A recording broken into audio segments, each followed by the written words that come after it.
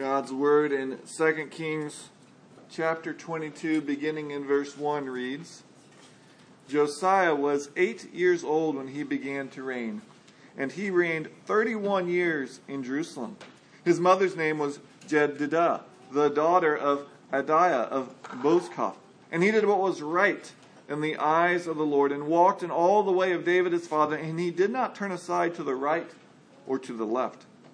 In the 18th year of King Josiah, the king sent Shaphan, the son of Azaliah, the son of Meshullam, the secretary, to the house of the Lord, saying, Go up to Hilkiah, the high priest, that he may count the money that has been brought into the house of the Lord, which the keepers of the threshold have collected from the people. And let it be given into the hand of the workmen who have the oversight of the house of the Lord, and let them give it to the workmen who are at the house of the Lord repairing the house. That is, to the carpenters, and to the builders, and the masons, and let them use it for buying timber and quarried stone to repair the house. But no accounting shall be asked from them for the money that is delivered into their hand, for they deal honestly. And Hilkiah the high priest said to Shaphan the secretary, I have found the book of the law in the house of the Lord. And Hilkiah gave the book to Shaphan, and he read it. And Shaphan the secretary came to the king, and he reported to the king, Your servants have emptied out the money that was found in the house, and have delivered it into the hand of the workmen who have the oversight of the house of the Lord. Then Shaphan the secretary told the king, Hilkiah the priest has given me a book. And Shaphan read it before the king. When the king heard the words of the book of the law, he tore his clothes.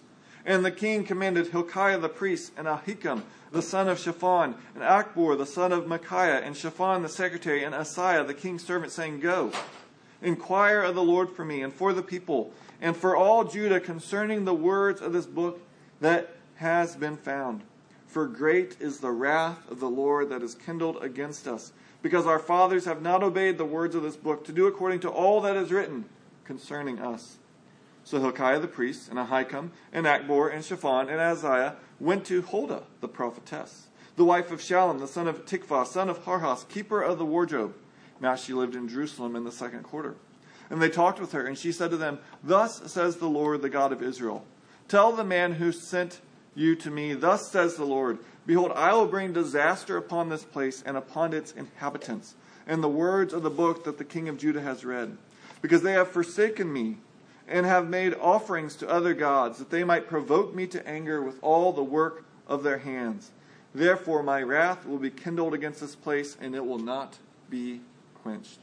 But the king of Judah, who sent you to inquire of the Lord, thus you shall say to him, Thus says the Lord, the God of Israel, regarding the words that you have heard, because your heart was penitent, and you humbled yourself before the Lord, when you heard how I spoke against this place and against its inhabitants, that they should become a desolation and a curse, and you have torn your clothes and wept before me, I also have heard you, declares the Lord. Therefore, behold, I will gather you to your fathers, and you shall be gathered to your grave in peace, and your eyes shall not see all the disaster that I will bring upon this place. And they brought back word to the king. Well, in the War of 1812, the U.S. ship captain David Porter was very skillful and captured many British whaling vessels. Once a ship was captured, he then had to put another man in charge of the ship. And Captain Porter had the man for the job, David Farragut. There was only one small problem to the captain of the captured ship. It was insulting that his ship was now commandeered by a 12-year-old.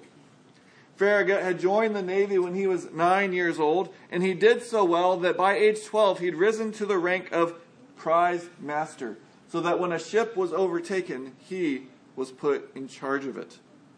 What can a 12-year-old do? What should we expect them to do? What should we expect of teenagers? The youth about a year ago read a book with Brian Portheris entitled Do Hard Things. And in that book, the authors mentioned that the first time the word teenager was documented being used was in 1941 in Reader's Digest. Now, of course, teenagers have existed as long as someone was 13 to 19. They have existed. But the point was that this group of people known as teenagers was a new idea. For civilization before this, there were only two groups of people, children and adults. There was no middle group between them. You were either physically mature or you were not physically mature. Once you moved into physical maturity in life was expected of you. But now we have an ever-expanding middle group in which people are physically mature, and yet nothing is expected of them. Some even going, often men, into their 30s with no stable job, no hopes, no dreams, no goals, except beating that person online at the video game. And even younger, people are still doing stuff, but they're doing a lot of play. Yes, they go to school, but school's only 180 days out of the year, and you only go for a third of the day, so only a quarter of the year is going to school. What should we expect the kids to do with the other 3/4 of the year in their waking hours? What should they devote their time to? And this mindset, why has this grown? Well, it's grown because if you think before the Industrial Revolution, children would work at home with their parents. They would work on the farm. They would work in the house. Well, then when the Industrial Revolution came, we can send these children to work in the factories. And sadly, they were often exploited and abused. And so we rightly, and we should give thanks for it, created child labor laws. That you can't have a 5-year-old working on a machine that could chop off their arm. And that's a wonderful thing. But we've swung the pendulum so far to the other side that now children aren't even expected to do any work at home. I don't know what your homes are like, so hopefully I'm not attacking any of you. But I'm always surprised when a high school graduate says, yeah, I've never done a wash of laundry in my life. Well, I don't know how to make any food. And you're like, what do you do at home? Don't your parents expect you to help out? You're a mature person physically. You should be able to do these things. But perhaps a better question to ask is not so much what should a society expect, but what does God expect of an 8-year-old, a 12-year-old, a 16-year-old? When do God's 2 greatest commandments, love Him with your heart, soul, mind, and strength, love your neighbor as yourself, when do children need to start obeying those? When should they be expected to honor God? And this morning I hope to show that honoring God with your life is not something that's in the future, like, when I'm married, when I have kids, that's when I need to start honoring God with my life. Today is the day for everyone to honor God with their life. And we see that with Josiah because Josiah leads his nation in spiritual reformation from a young age. If you have a bulletin, you can see on the back our outline. First, in the first 2 verses, we're going to reflect on that he started young against the tide. Not from Alabama, though. Second, he was ambitious for God's glory, verses 3 through 10. And then third, he wept over losing God's favor, verses 11 through 20. But this all begins starting against the tide, starting young against the tide, verses 1 and 2. If you weren't here before, you could go back and read chapter 21, and you'll know that his grandfather, Josiah's grandfather, Manasseh, was a wicked king, one of the worst kings who has come. His father, Josiah's great-grandfather, Hezekiah, had brought the nation of Judah back to obeying God. He'd removed the high places. He'd gotten rid of false worship. His son, Manasseh, Josiah's grandfather, reverted the nation back. He brought back Baal. He brought back Asherah. He brought back false worship. For 55 years, he reigned. And then for 2 years, his son Amon reigned. And so, you would expect that when Josiah, after 57 years of ungodliness before him, comes to reign, that he will follow in their footsteps. Yet though Josiah is only 8 when he begins to reign, though he had a family ancestry of doing what was wicked, it tells us that he did what was right in the eyes of the Lord. It says he did not turn to the right or to the left. And that's a quote actually from Deuteronomy 17:20, where Deuteronomy 17 is telling of an ideal king. And the very phrase it uses for this ideal king, it uses of Josiah. We're not going to turn there, but 2 Chronicles 34 also tells of Josiah's life. And there it tells us that he started seeking after God at age 16. And at age 20, he began removing the idols from the land. So after 57 years of wicked reigning, probably few expected that Josiah would do what God wanted, but he still sought after God. Well, we were on our vacation. We got to go one day to the beach, and there we put our towels down, went plunging into the water, and enjoyed it until I looked back and our towels were gone. Well, actually, the towels weren't gone. We had just moved down the beach. The tide had slowly, over time, pushed us so we were 100 feet away from where we went into the water. The tide was imperceptibly, unnoticeably pushing us. Every culture, whether that's a national culture or family culture, church culture, city culture, every culture has a tide in it. It's pushing you almost imperceptibly to go a certain way. It's not always overt, but there's subtle messages that you need to go this way, you need to go this way. And then if you're not focused on, that's where I need to be, that's where my towels are, you look up and you go, whoa, where am I? Well, Josiah went against the tide of almost 6 decades before him. You know, I'm sure there are people who told him, you know, you're on the wrong side of history. I mean, we're past this monotheistic, closed-minded, worship by the book view of God. You know, yeah, Yahweh's good. We still worship him, but we've learned. We've seen the benefit of Baal and Asherah. You know, there's wisdom outside of our tribe, isn't there? Come on, Josiah, are you so arrogant to think we're the only ones who got it all right? And yet Josiah goes against the tide. He goes against his family's recent history to return to the path God gave. And he did all this starting at a young age. You know, what did he do from age 8 to 16 so that by age 16 he was seeking after God? Well, we're not told. But whatever it was, by age 16 he is seeking after God. Not being taken to where people seek after God, or not hearing or knowing people. Yeah, they seek after God.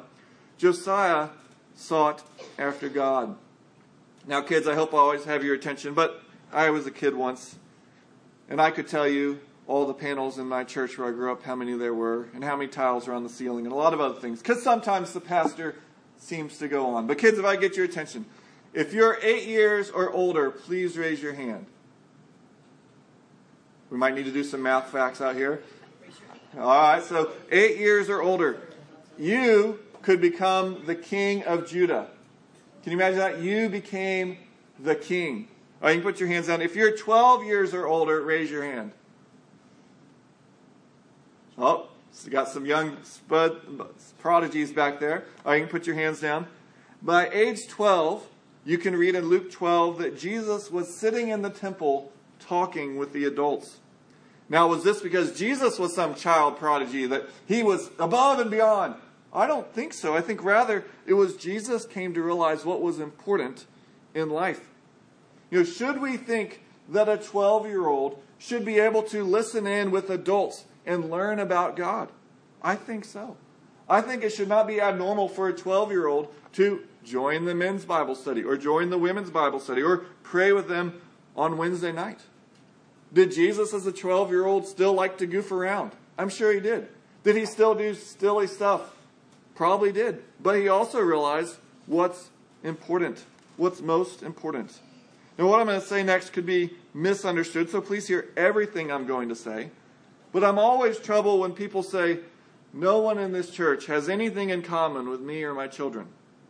Now, in just a couple months, there will be hundreds of thousands of people sitting next to complete strangers who have nothing in common with them except for their love of watching men in tights chase a piece of pig on a painted rectangle. They won't care if the person next to them is Republican or Democrat, black or white, rich or poor, young or old, all of that stuff. That goes by the wayside when they're here because we love this. And when we gather together, what is our greatest love? You know, if you look around this room, we're not a large group. And you might say, there's no one within 5 years of my age. No one is like me. However, may I challenge us? If we can look around this room and say, no one here has anything in common with me, then we're either missing the mark about what's most important in life, or everyone in this room is. You know, most important thing, I hope for you, is the Lord Jesus Christ. And so, if that's the most important thing, then yes, we would love lots of things to be different. But the most important thing is what should unite us. Now, please don't mishear me. I understand it is nice to have people who are your age and stage of life. It's enjoyable to have both people who love God and are also your age and stage. And from time to time, I understand why there have been people in our church who say it's really going to be better for us if we have both of those, and they feel like they need to join with other Christians. And even our children, this week, 2 of them are going to camp with another church. I don't think there's anything wrong with that. My point, though, are there people in this room that though they look different, they care about some different things, that you are united with them in your love for the Savior? That you have the most important thing in your life is the same as what's most important in their life. And reflecting on people like Josiah and Jesus should cause us to raise the bar for our children. You're as a preteen or a teenager, please don't let people lower the bar for you. I know video games, electronics, they are way more pleasurable than many things that your parents probably want you to do. They're probably more enjoyable than reading your Bible or praying in the immediate moment. Yet eating candy is always way more enjoyable in the immediate time than eating vegetables and healthy food. And yet in the long run, the vegetables, the healthy food are going to give you a more enjoyable life. Is that to say you should never eat candy? No. Is that to say that kids, you're sinning if you play video games? No, not at all. Enjoy a video game. Enjoy these gifts that we've been given by God. But what is most important in your life? What is it that you are most excited about? And we see what Josiah is most excited about in the next section, because he is ambitious for God's glory. Verses 3 through 10. Josiah, ambitious for God's glory. And 2 Kings 22 is telling us that in Josiah's 18th year, most likely that's of his reign, so he'd now be 26 years old. In his 18th year, Josiah desires to see the house of God improved. So he sends his Secretary of State or Commerce or some kind of secretary, to the temple, to Hilkiah the high priest, and he says, look, take the money that's given, and then you all distribute it to the various workers, the masons, the carpenters, the various people, have them go buy supplies, and then rebuild the temple. And then interestingly, sometime as they're cleaning up the temple, as they're renovating it, Hilkiah reports to Shaphan that he found the book of the law in the temple. Now, this raises some interesting questions, though we don't necessarily have exact answers. We have some educated answers. Which book of the law? Was this Genesis through Deuteronomy or just one book? Well, Deuteronomy is often called the book of the law, and the response seems to match part of what we read in Deuteronomy 28 earlier, though it seems probably it was at least Deuteronomy, if not all 5 books. Well, how could this book have been lost? Well, do you think in Manasseh's 55 years of rebelling against the Lord, he really wanted the book of the law read? I bet he said, oh, that's a great relic. Why don't you put that on the shelf over there? We'll save that for later. And it collected dust. So I don't think it's all that surprising that he stowed it away for later, because he didn't want to hear what it had to say. Well, Shaphan then takes the scroll, he reads it, he comes back to Josiah, but interestingly, what is the first thing Shaphan does? Well, we're told in verses 8, 9, and 10 that when he returns, the first thing he does is he tells Josiah all about the temple being restored. It seems like the book of the law, after I gave you all the reports, I forgot to mention, we also found this book. Who cares? And yet this is what is most important. And this section is showing us that Josiah's heart for God was not merely just emotions for God. Josiah is ambitious for God's glory. So he uses his time, his money, his energy to honor God by restoring the temple. Kids, adults, what are you ambitious for? You may have heard a couple years ago of the man who wanted to be a YouTube star, so he jumped from the Pennybacker Bridge in Austin into the Colorado River. Except as he landed, he fractured his skull and had to be rescued. He later commented, "You might see it as jumping for views. I see it more, I don't settle for less. I will leave my mark on this planet." Well, he was leaving a mark, but not the type of mark you want to leave. And that's sad commentary. Many people want to leave a mark about everyone. Look at me. Watch my video. See how great I am. See how crazy I am. And yet, they're wanting to be known for themselves. True joy in life is found when you are ambitious for God being known. That God is praised in and through our life. The things concerning God is what concerns us. Now, many people wrongly conclude something from what I'm saying. That is, okay, well, if you want to honor God, then you need to do so-called spiritual things. So you need to go home, you need to read your Bible, you need to pray, you must go be a missionary. And yet, if we want to serve God, we don't necessarily need to go do new things. We need to do them with a new mindset. Brant Hansen reminds us that serving God and serving others is often done in the mundane tasks and jobs that we have. He writes, even terrible jobs make us serve people. In fact, that's what you're being paid to do. Serve people. And not just your bosses. This is obvious if you're a server at a restaurant, but it's true of practically every single job you can imagine. You're being paid to be a help to people. If you're stocking shelves at a grocery store, you're helping busy moms and dads gather the food they need for their families. If you're an accountant, you're helping people navigate difficult tax laws or making it possible for your company to meet payroll for people who are depending on an income. If you're flipping burgers, you're preparing someone's meal. Maybe a grandma, maybe a little kid. Whoever it is you're feeding, that someone is incredibly important to God. So often our menial jobs are vitally important works of mercy. Thus, the best way for most of us to honor God is to do your best in whatever place God has already put you. So that's doing laundry, then sort it, put it in the laundry, switch it to the dryer, and fold it to the best of your ability for God's glory. If that's taking out the trash, then do it when you're supposed to, cheerfully, and without leaving things dropped all along the way. If it's relating to siblings, then be quick to hear, quick to forgive, slow to anger, and slow to speak.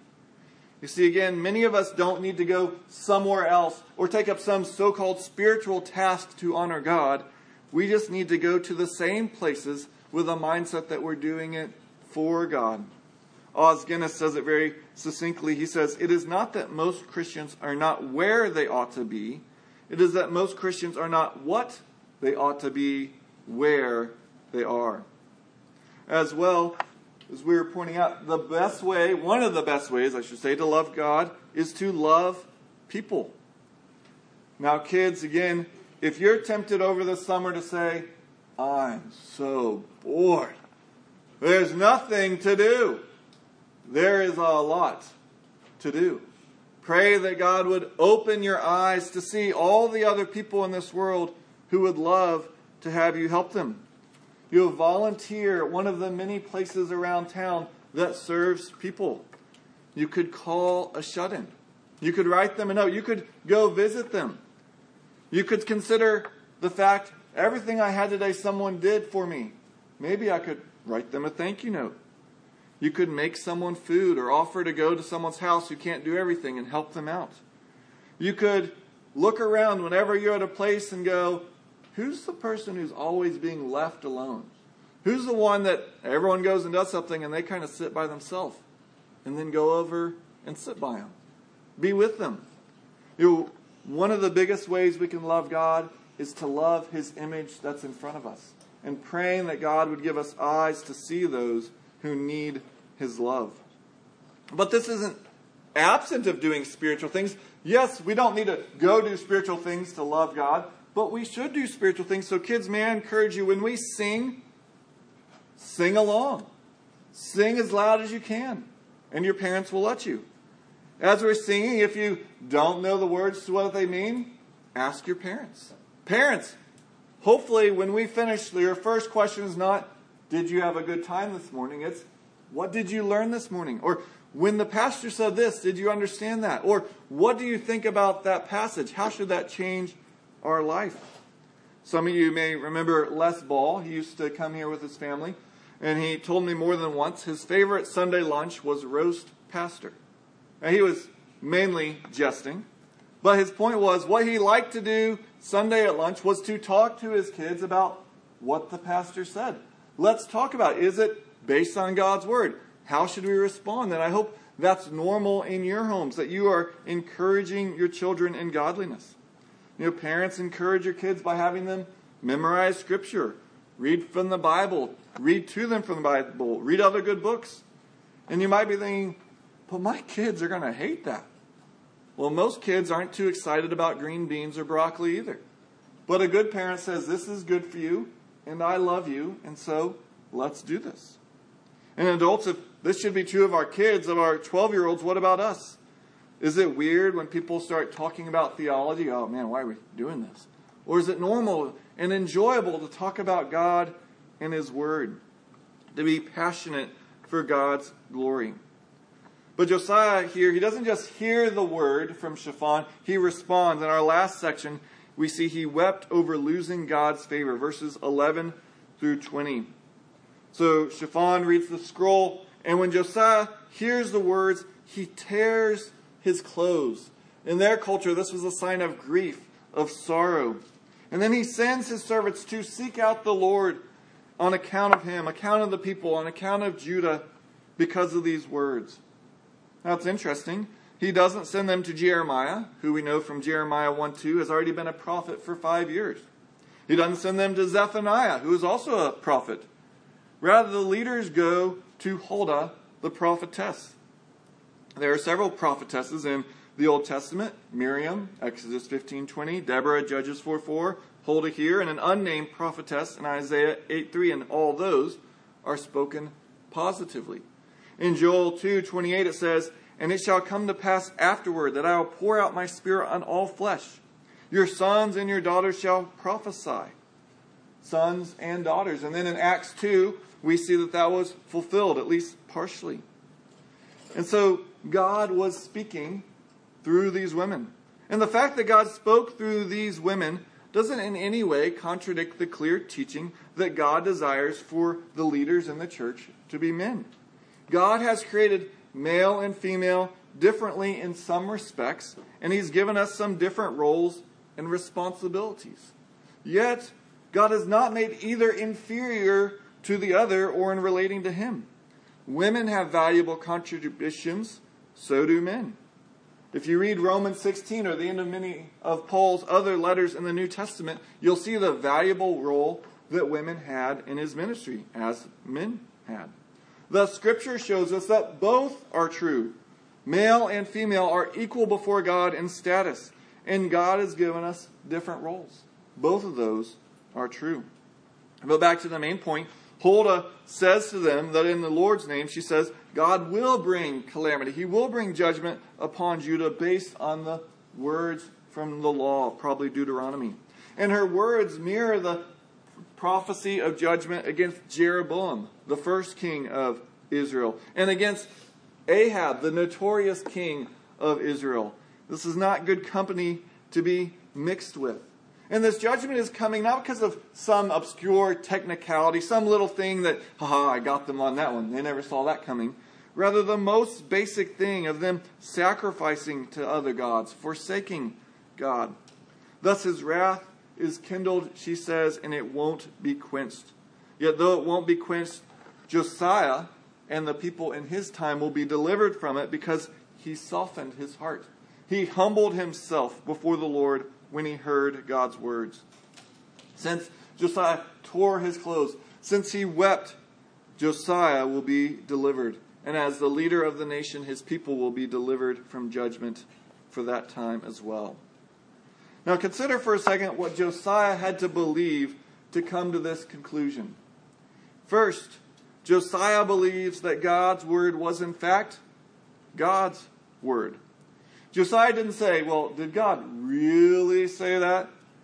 1 Thessalonians 2:13, it says, "And we also thank God constantly for this, that when you received the word of God, which you heard from us, you accepted it not as the word of men, but as what it really is, the word of God, which is at work in you believers." God's sheep hear His voice. And when we hear Him speak, we must respond. Second, Josiah believes that all of God's word is true and will come true. Josiah doesn't say in response to this word, well, I mean, that's one opinion. I mean, that's what Moses thought when he wrote it. Or, well, I don't really like to think of God like that, so, that doesn't matter. God's word was true, and it didn't matter Josiah's perspective on the matter. Third, Josiah believes that this word condemned him and his fathers. He doesn't say, well, if we didn't have all those enemies attacking us, we would have obeyed God. Or, well, we would have obeyed God, but we had all these bad examples around us. Josiah heard God's word and knew that he stood condemned. Thus, since Josiah believes that, it is the only right response for him to weep, to dread, and to seek God. And that might seem kind of strange. If someone does something illegal and the police are coming for them, they don't normally say, hey, I'm going to go seek the police out. They're going to punish me. They flee from them. And yet Josiah runs to God. Why would he run to the very one who says he'll punish him? Because God not only tells of judgment, he also tells of mercy. In Deuteronomy, it also says, Deuteronomy 4:29 through 31, that after judgment, you will seek the Lord your God, and you will find him, if you search after him with all your heart and with all your soul. When you are in tribulation, and all these things come upon you in the latter days, you will return to the Lord your God and obey his voice.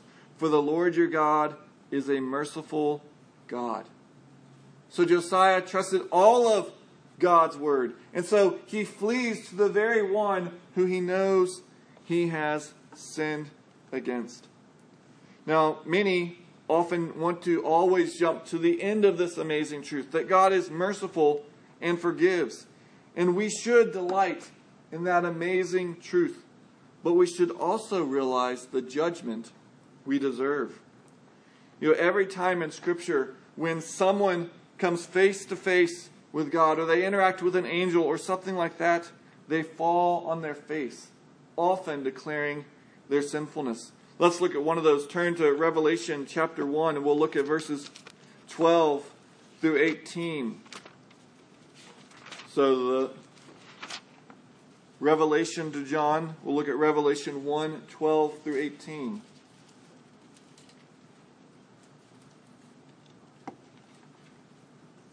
Revelation 1, beginning in verse 12. Then I, John, turned to see the voice that was speaking to me. And on turning, I saw 7 golden lampstands, and in the midst of the lampstands, one like a son of man, clothed with a long robe and with a golden sash around his chest. The hairs of his head were white, like white wool, like snow. His eyes were like a flame of fire. His feet were like burnished bronze, refined in a furnace. And his voice was like the roar of many waters. In his right hand he held 7 stars. From his mouth came a sharp, 2-edged sword, and his face was like the sun, shining in full strength. When I saw him, I fell at his feet, though dead. But he laid his right hand on me, saying, Fear not.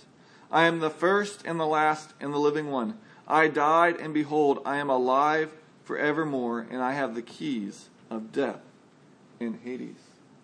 Now this is the Apostle John who walked and talked with Jesus. This is the Apostle John who had seen the transfiguration. He knew what Jesus was like in all his glory. And yet, before he is brought to glory, when he sees the resurrected Jesus again in his glory, what does he do? He falls on his face. He realizes he is unworthy because he's come before the holy God as a guilty sinner. If you back up from what Scripture says and think about what our culture says about such things, you realize how radical the Bible's view of guilt and our response is. One psychologist, Dr. Grohol, writes about guilt. We all make mistakes, and many of us go down in a path in our lives that make us feel guilty later on when we realize our mistake. The key, however, is to realize the mistake and accept that you're only human. Don't engage in days of self-blame or battering your self-esteem because you should have known, should have acted differently, or should have been an ideal person. You're not, and neither am I. That's just life. Don't worry about your sin. Just accept you're human. Here, Dr. Grohol is merely affirming what's popularly believed. That what we need to do is just tell ourselves good things about ourselves. That we need inspiration. It's unhealthy to be sorrowful or feel guilty. And yet, those actions are the very thing that God said is why he was forgiving Josiah. God was forgiving Josiah because he wept over his sin. Let me get at this by asking a question.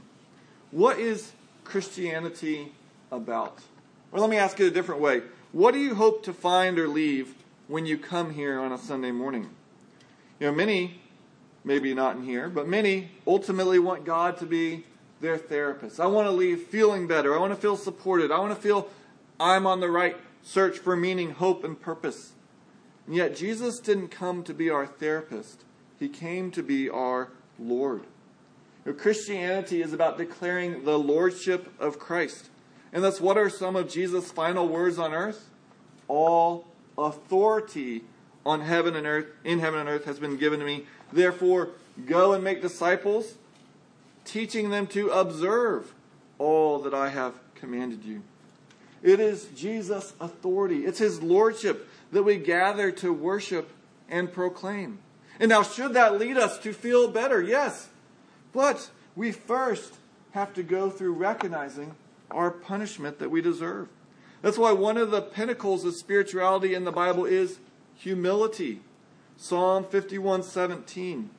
The sacrifices of God are a broken spirit. A broken and contrite heart, O God, you will not despise. Or Isaiah 61:2. But this is the one to whom I will look, he who is humble and contrite in spirit and trembles at my word. Now, please don't misunderstand. The point is not that we should always walk around feeling convicted, moaning that we're horrible sinners. Yes, we were horrible sinners. But now, due to Christ, we are children of the living God. And yet the cancer patient can't have joy of being a cancer survivor until they've had the cancer cut out, until they go through the pain of having it removed. There must be awareness of our sinful condition and that we deserve it. Now, in this, we can often get confused. I'm not just saying feel sad and horrible or even despair, because many people have a worldly sorrow, 2 Corinthians talks about.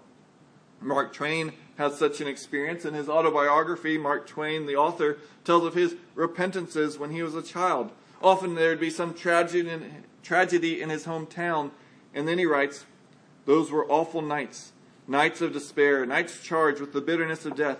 After each tragedy, I recognized the warning from the pastor and repented and begged like a coward, begged like a dog. It is, John Miller notes, Twain's self-reflections were just that, self-reflections. He was only sorry for himself, not sorry for sin against a holy and loving God.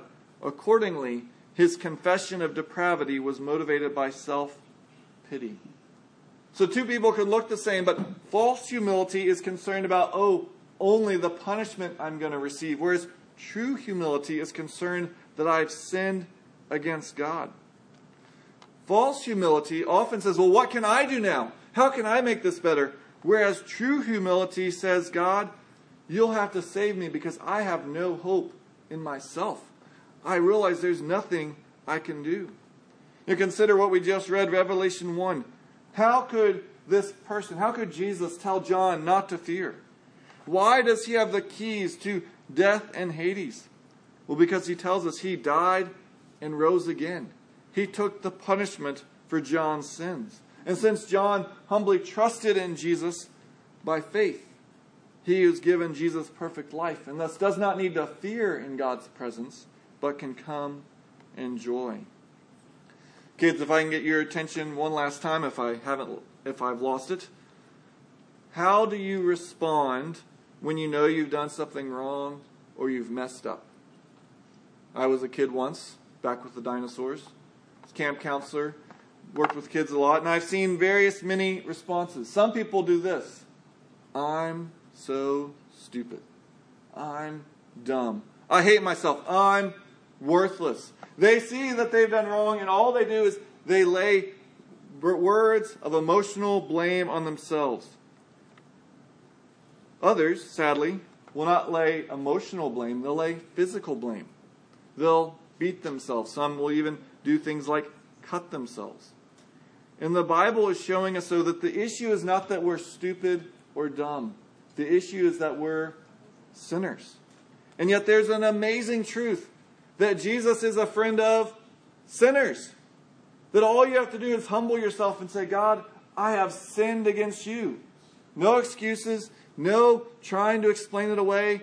I have sinned and I have no hope except that you save me. Completely humble yourself before Him. The Bible tells us that Jesus is eager. He's willing. He's desirous to save sinners. We should feel sad. We should feel guilty when we sin. But we should realize that that punishment that we feel that we deserve, it is right. The wages of sin is death, but it has been put on Jesus. And so you shouldn't mentally or sadly, physically beat yourself up. You should look to the one who took that for you.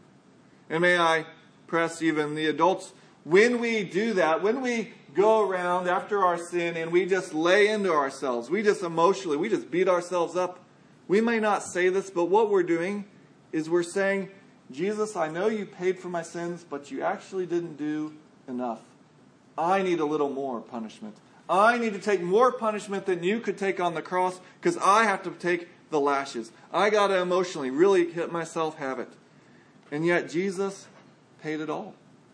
So we can come in the confidence that like Josiah, look, yes, the book tells of punishment, but it also tells of mercy if I humble myself and look to Him. And when should I do that? Well, you don't have to wait till you're an adult. From a young age, you can say, I'm a sinner, and Christ died for me. I have no hope in myself. Yes, I deserve punishment, but He took it for me, and it's Him that I trust. Let's go to Him in prayer. Oh Lord, we thank You for this example in Josiah. Oh Lord, he did not have a great home, and yet we see that You work in many places. Thank You for showing us His humility. Lord, may we have that. May we see that there is no hope in us, but there is infinite hope, forgiveness, and joy in Your Son. Lord, we're all prone to want to beat ourselves up. May we turn to the one who took that for us. It's in His name we pray. Amen.